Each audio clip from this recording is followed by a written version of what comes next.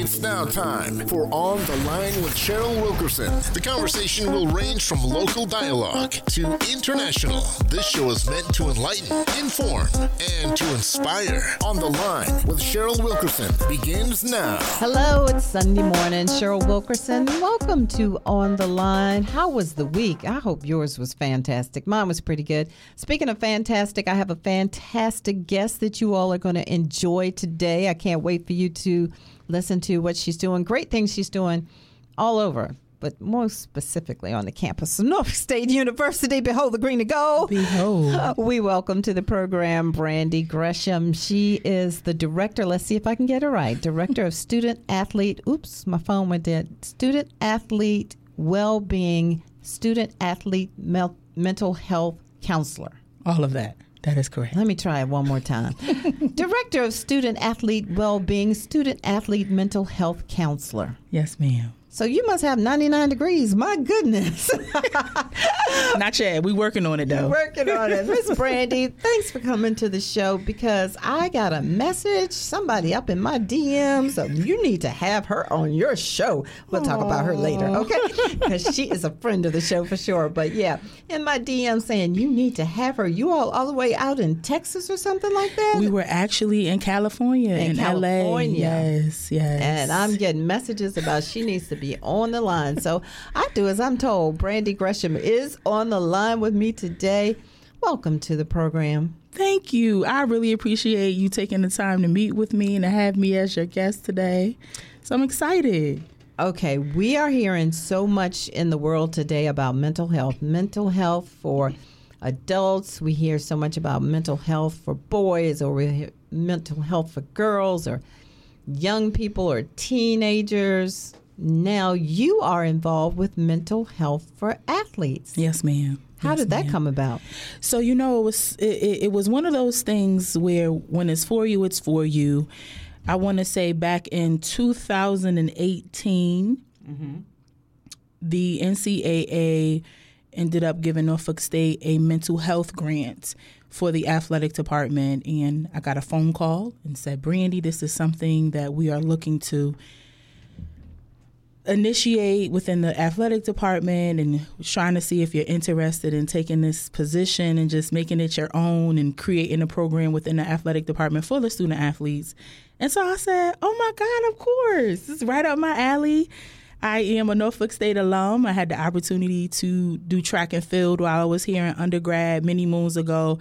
So it was like the best of both worlds, especially seeing that I've been working in the mental health field for over 19 years. Oh, my goodness. It's been a minute. Yes. So let's go back. Born and bred in the 757? No, I'm originally from Hartford, Bloomfield, Connecticut. No. Yes. And so I came here in 2001. To go to Norfolk State To come to Norfolk State specifically, yes. Tell me about growing up. Did you live in the city part? Did you live in suburb part? So it was a combination because I was technically born in Hartford, Connecticut, but then when in middle school, we ended up moving to Bloomfield, Connecticut, which is like a town over. And so it was the best of both worlds, predominantly Black community. Nice. Because I know initially when I first came here, something I'll never forget is they will always ask me, is Black people in Connecticut? Yeah, it's a whole bunch of us, right? And so I had the opportunity to, born and raised there, was an all-around athlete. And so the opportunity came up for me to come to Norfolk State at the last minute. Some things worked out because this initially wasn't my school of choice. To be honest with you, I didn't even know about Norfolk State until some things happened. One of my coaches got in contact with somebody here and was like, well, Brandy, you're going to go to Norfolk State. And I was like, okay. So we packed up what did your parents say? My mother was on board because it was really something last minute. Mm-hmm. And so. But what had been in your thoughts that you were going to do after high school? So after high school, the plan was to go to college. I had a number of universities that wanted me to come to their university to do track and field. However, my grades were not up to par. I'm with you. When that happened, the top schools that I did want to go to, I was not able to go to. So I had to redshirt my freshman year. So it was really one of those things where I had to it was like finding a rebound. Like, okay, what's plan B, right? Because we always have to have more than one plan. So we had to activate plan B. Like I said, one of my coaches had the opportunity to talk with Coach Laverne Sweat. Yes, okay? legend. Legend, She most and definitely. Coach, yeah. And so they talked, and coaches advocated for me, and we literally just showed up here. I had never did a visit. I'm serious. It was something that was so last minute. How did you come here the first time you came? Did you pile in the car? The car was packed up. Packed up. My mother it was packed up. You could barely see out of the windows, but we made it. And who cried when they left? Who cried? Of course, my mom. I'm trying to think. It's been so long ago. Did I cry? I know initially I was just like, oh God, this is a little different. this different versus, at home. Mm-hmm. And so ended up, becoming more engaged, and just to be honest with you, in hindsight, it was one of the best decisions I could have ever made. What did you participate in track and field? So I was shot put discus. Ooh. Yeah, Ooh, so I was a field event, but back in those days, we had to do everything that the runners did. So we warmed up, we did the runners workout, but then we also had to do our field workout as well.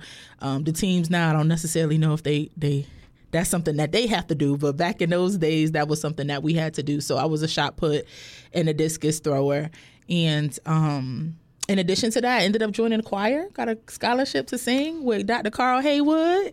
Okay. Really? And so I was a part of the concert. Multiverse over here. Multiverse. Okay.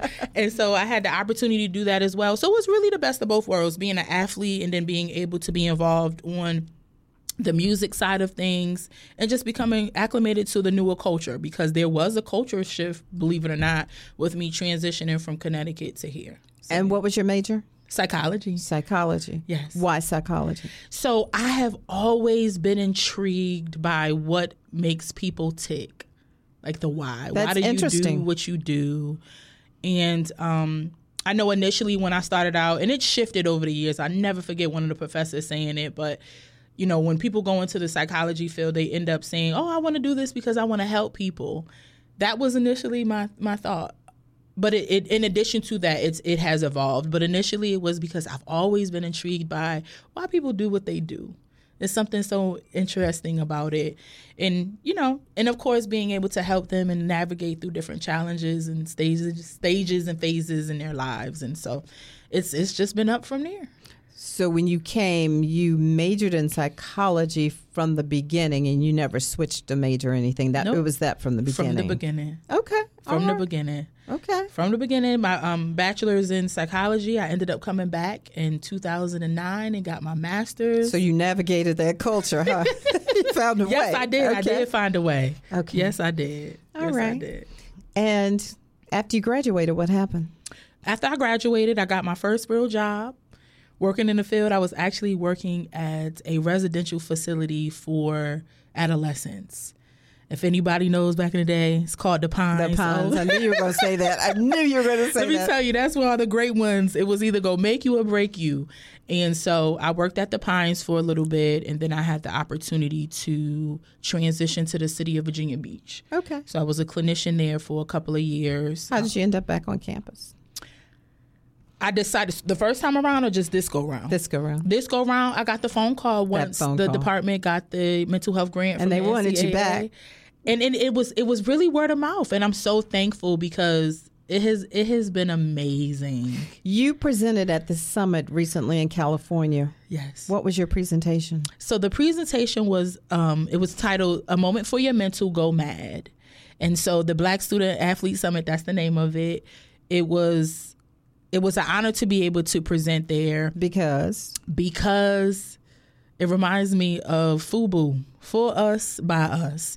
And so it was an environment specifically for athletes of color to feel safe, to be educated, to be supported, to have that vulnerable space allotted for them.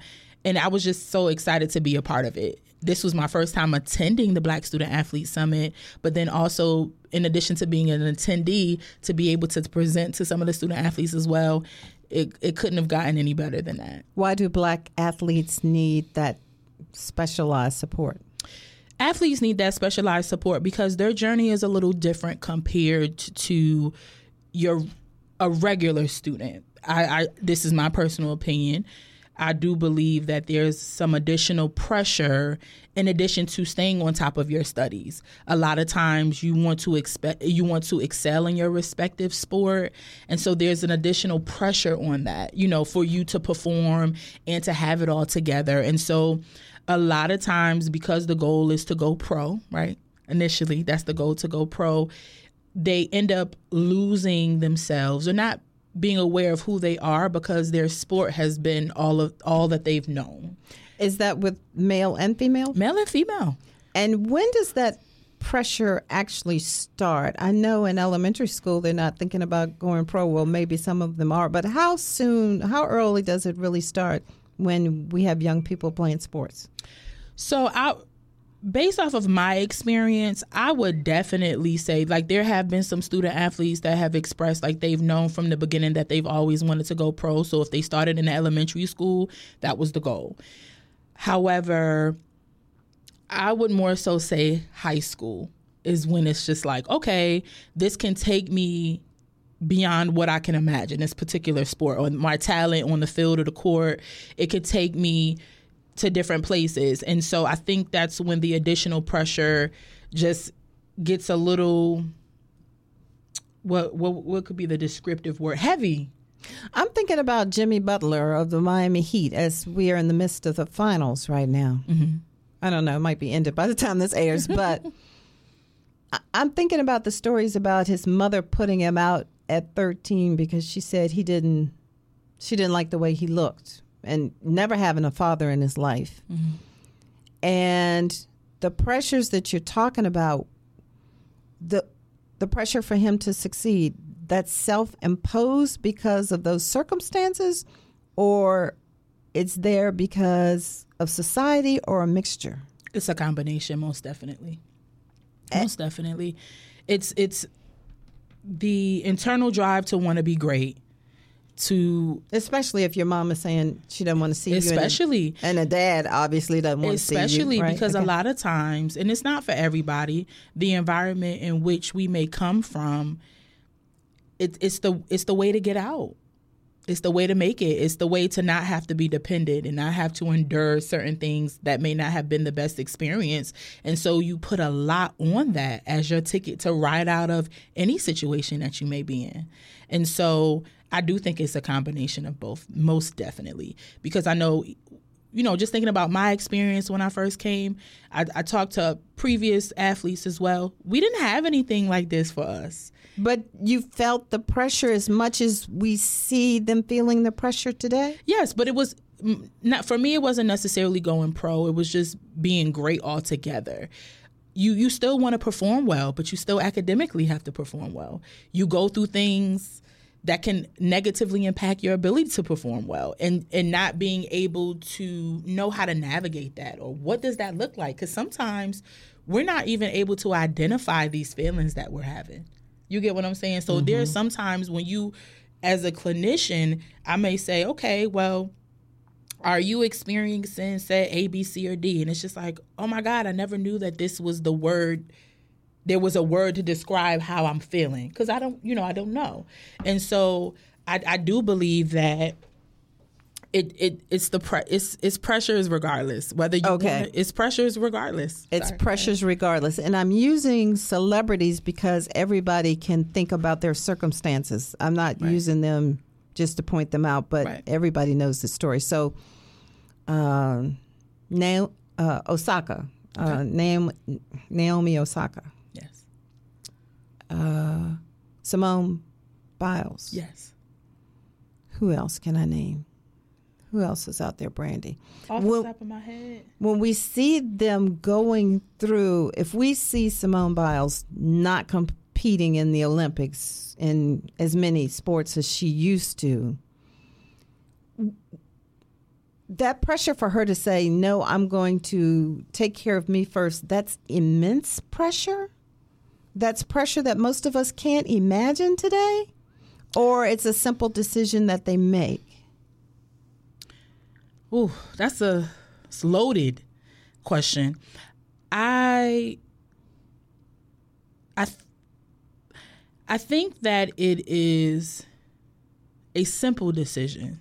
Mm-hmm. The immense pressure is the reaction to the simple decision that I'm about to make from others, mm-hmm. which hinders a lot of people. Mm-hmm. I truly believe, and I talk about this often, a lot of times we know exactly what it is that we need to do. We know exactly what it is that we need to do.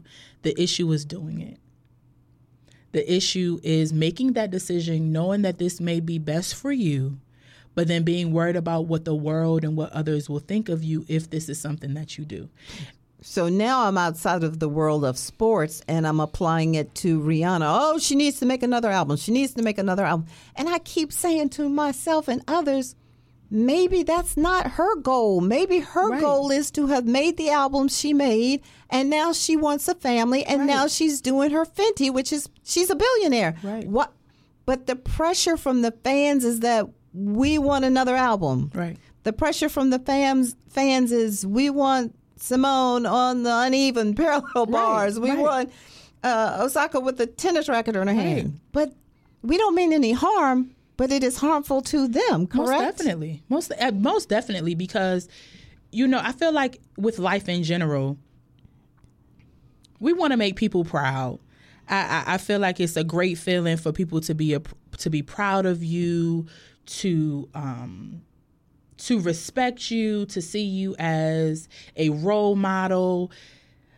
And it feeds us sometimes, mm-hmm. like who we are as individuals. And so to know that you may be a disappointment, to know that your views or what it is that you want to do doesn't align with the majority, that can tug at you a lot. Because here we go with, I can tie all this together now. Here we go with the Little Mermaid. Yes. And we've got representation. So, oh my gosh, when I saw that movie, I knew that I could be an actress. Yes. So we don't want to disappoint the next one. But at what cost do we not want to disappoint? And we say, I'm not going to pick up this tennis racket. I'm not going to do this extra event. But you can still be great. You can still be great. You could still be amazing. You can still be amazing. And that's exactly what But are they going to believe you if they don't see it? Believe me? If they don't see it. If the next little girl or boy doesn't see it, will they believe it? Is that why it's so important that we want people to do things even when they're not feeling it or it's not best for them? But we say, oh, we can see it, we can believe it.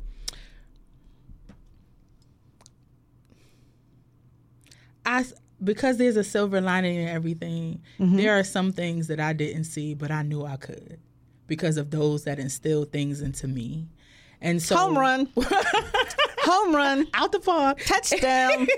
And so I feel that, yes, it's great to see it, to have that affirmation, to affirm what it is that you know, to visualize what it is that mm-hmm. you want to see and or do and or be. But there is something that's so much greater, and that's the influence of those around you that are speaking life into you and just allowing you to have that space. You know, like I tell them, I call them my boos. That's my term of endearment. And so like I tell them all the time, you know, you're entitled to feel the way that you feel. You're entitled to feel the way that you feel, but know that you are more than your feelings, because feelings change. Feelings aren't facts. They are not. Feelings are not facts. We have whittled everything down to, the way I feel. And when we say something is the way we feel, we mean that as though that's the end of the discussion. And feelings come and go. Facts don't. That's true. Facts don't. And I agree with you. And then on top of that, if we don't have the people around us, if we don't have someone around me pushing me up, I've got to know within me. There's Jimmy Butler. His mama told him she didn't like the way he looked. His daddy never felt involved. But he knew within himself. And that's it. Self-esteem comes from self. It does. It's you against you. And once people realize that, it just makes the journey so much easier. That's why you have to take a moment for your mental. I tell my student athletes all the time, or even my clients in private practice, everything is mental. Everything is mental. You mean when I was failing the math and my dad told me I could do it if I stopped thinking I couldn't do it? Yes. He was right. Okay. He was right. He was right. Because like you said, it's if you believe that, because if you think about it, if you look at it from another perspective, if somebody says you're beautiful and you're this amazing person, but if you don't believe that, it doesn't matter what anybody says. You all are getting all the tea this morning. All the facts this morning. Her name is Brandy Gresham, and she is located right here on the campus of Norfolk State University, Director of Student Athlete Wellbeing, Student Athlete Mental Health Counselor. And she knows what she's talking about, and that's why it's just good to hear this. So what is the number one problem? Is that the word I want to use? What are parents doing that they probably should not be doing when it comes to our student athletes? They're not intentionally, going out here and doing the wrong thing by their student athlete. Right. But what would you say to parents is the number one thing for them to look out for? So number one thing to look out for, because there's always room for improvement. So let me just word it a little bit differently. It will be beneficial for parents to hold their young adults or their adolescents more accountable. Say that. Accountability is a very big thing, because this world is hard. It is. Life is hard. It is. And, certain experiences that may not necessarily be the best to experience, they're necessary because it helps thicken the skin. Yes. It helps you to be able to sharpen the tools and or gain some additional tools to help you navigate and go through life, because life is going to life. That's one thing we can bet all our money on. Life is going to happen. It will blindside the living daylights out of us. However, if you are equipped with what it is that you need to get through it, you will be fine.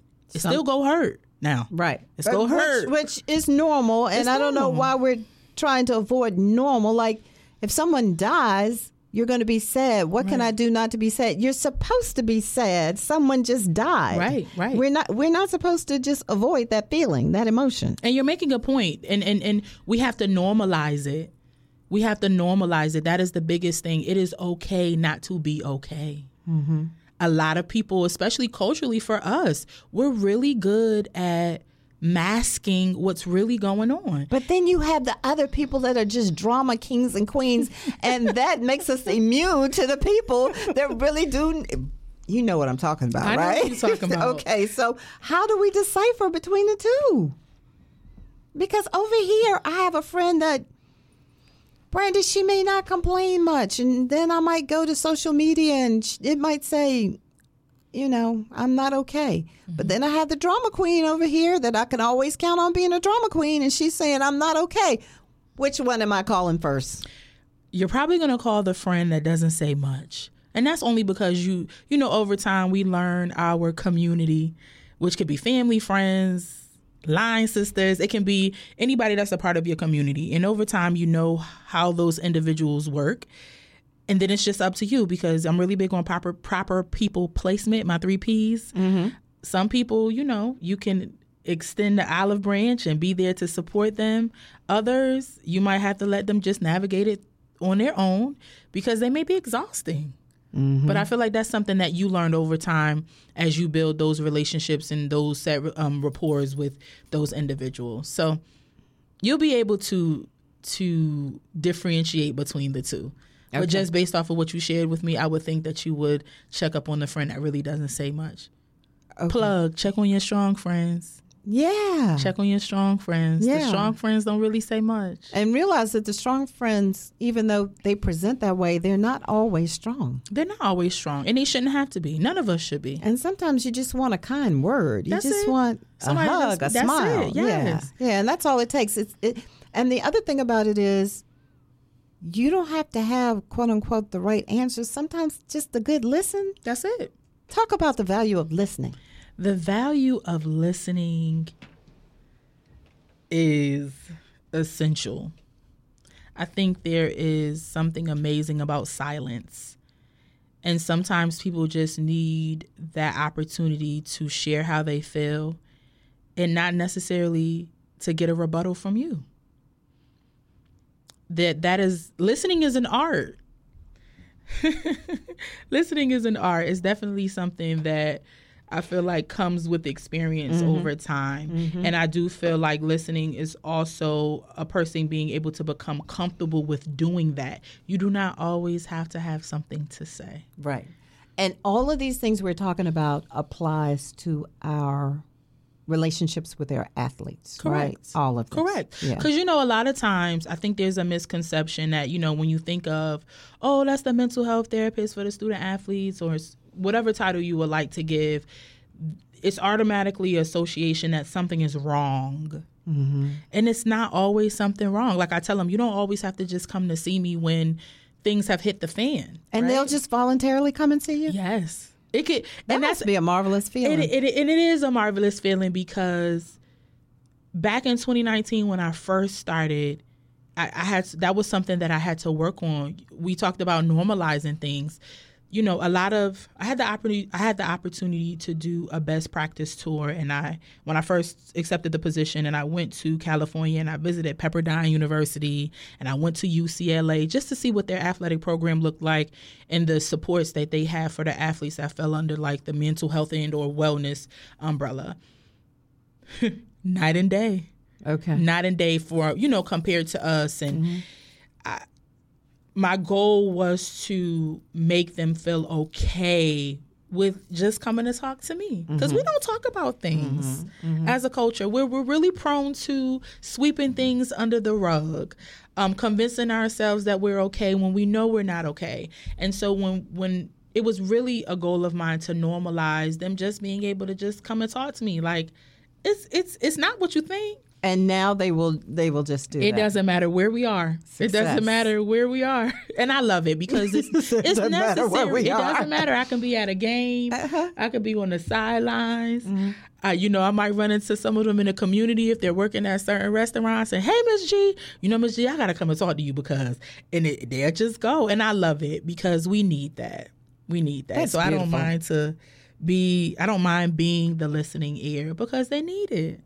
Good. Talking about the student athletes, but I kind of think a lot of this applies to the general population as well. Yes, ma'am. Yes, ma'am. It's just exciting to talk to you today. I don't know, what other points do you want to bring out about student athletes and mental health that I may not have thought to ask you about? My only point is don't be afraid to ask for help, and that goes for everybody. Do not be afraid to ask for help. Asking for help does not make you a weak person. Do counselors ask for help? Yes. Okay. You go to other counselors or you just go to regular Joe Burrow friends? Technically, ethically, every therapist is supposed to have their own therapist because we're like a dumping ground, right? People dump on us, their problems. So, it's one of those things, who helps the helper?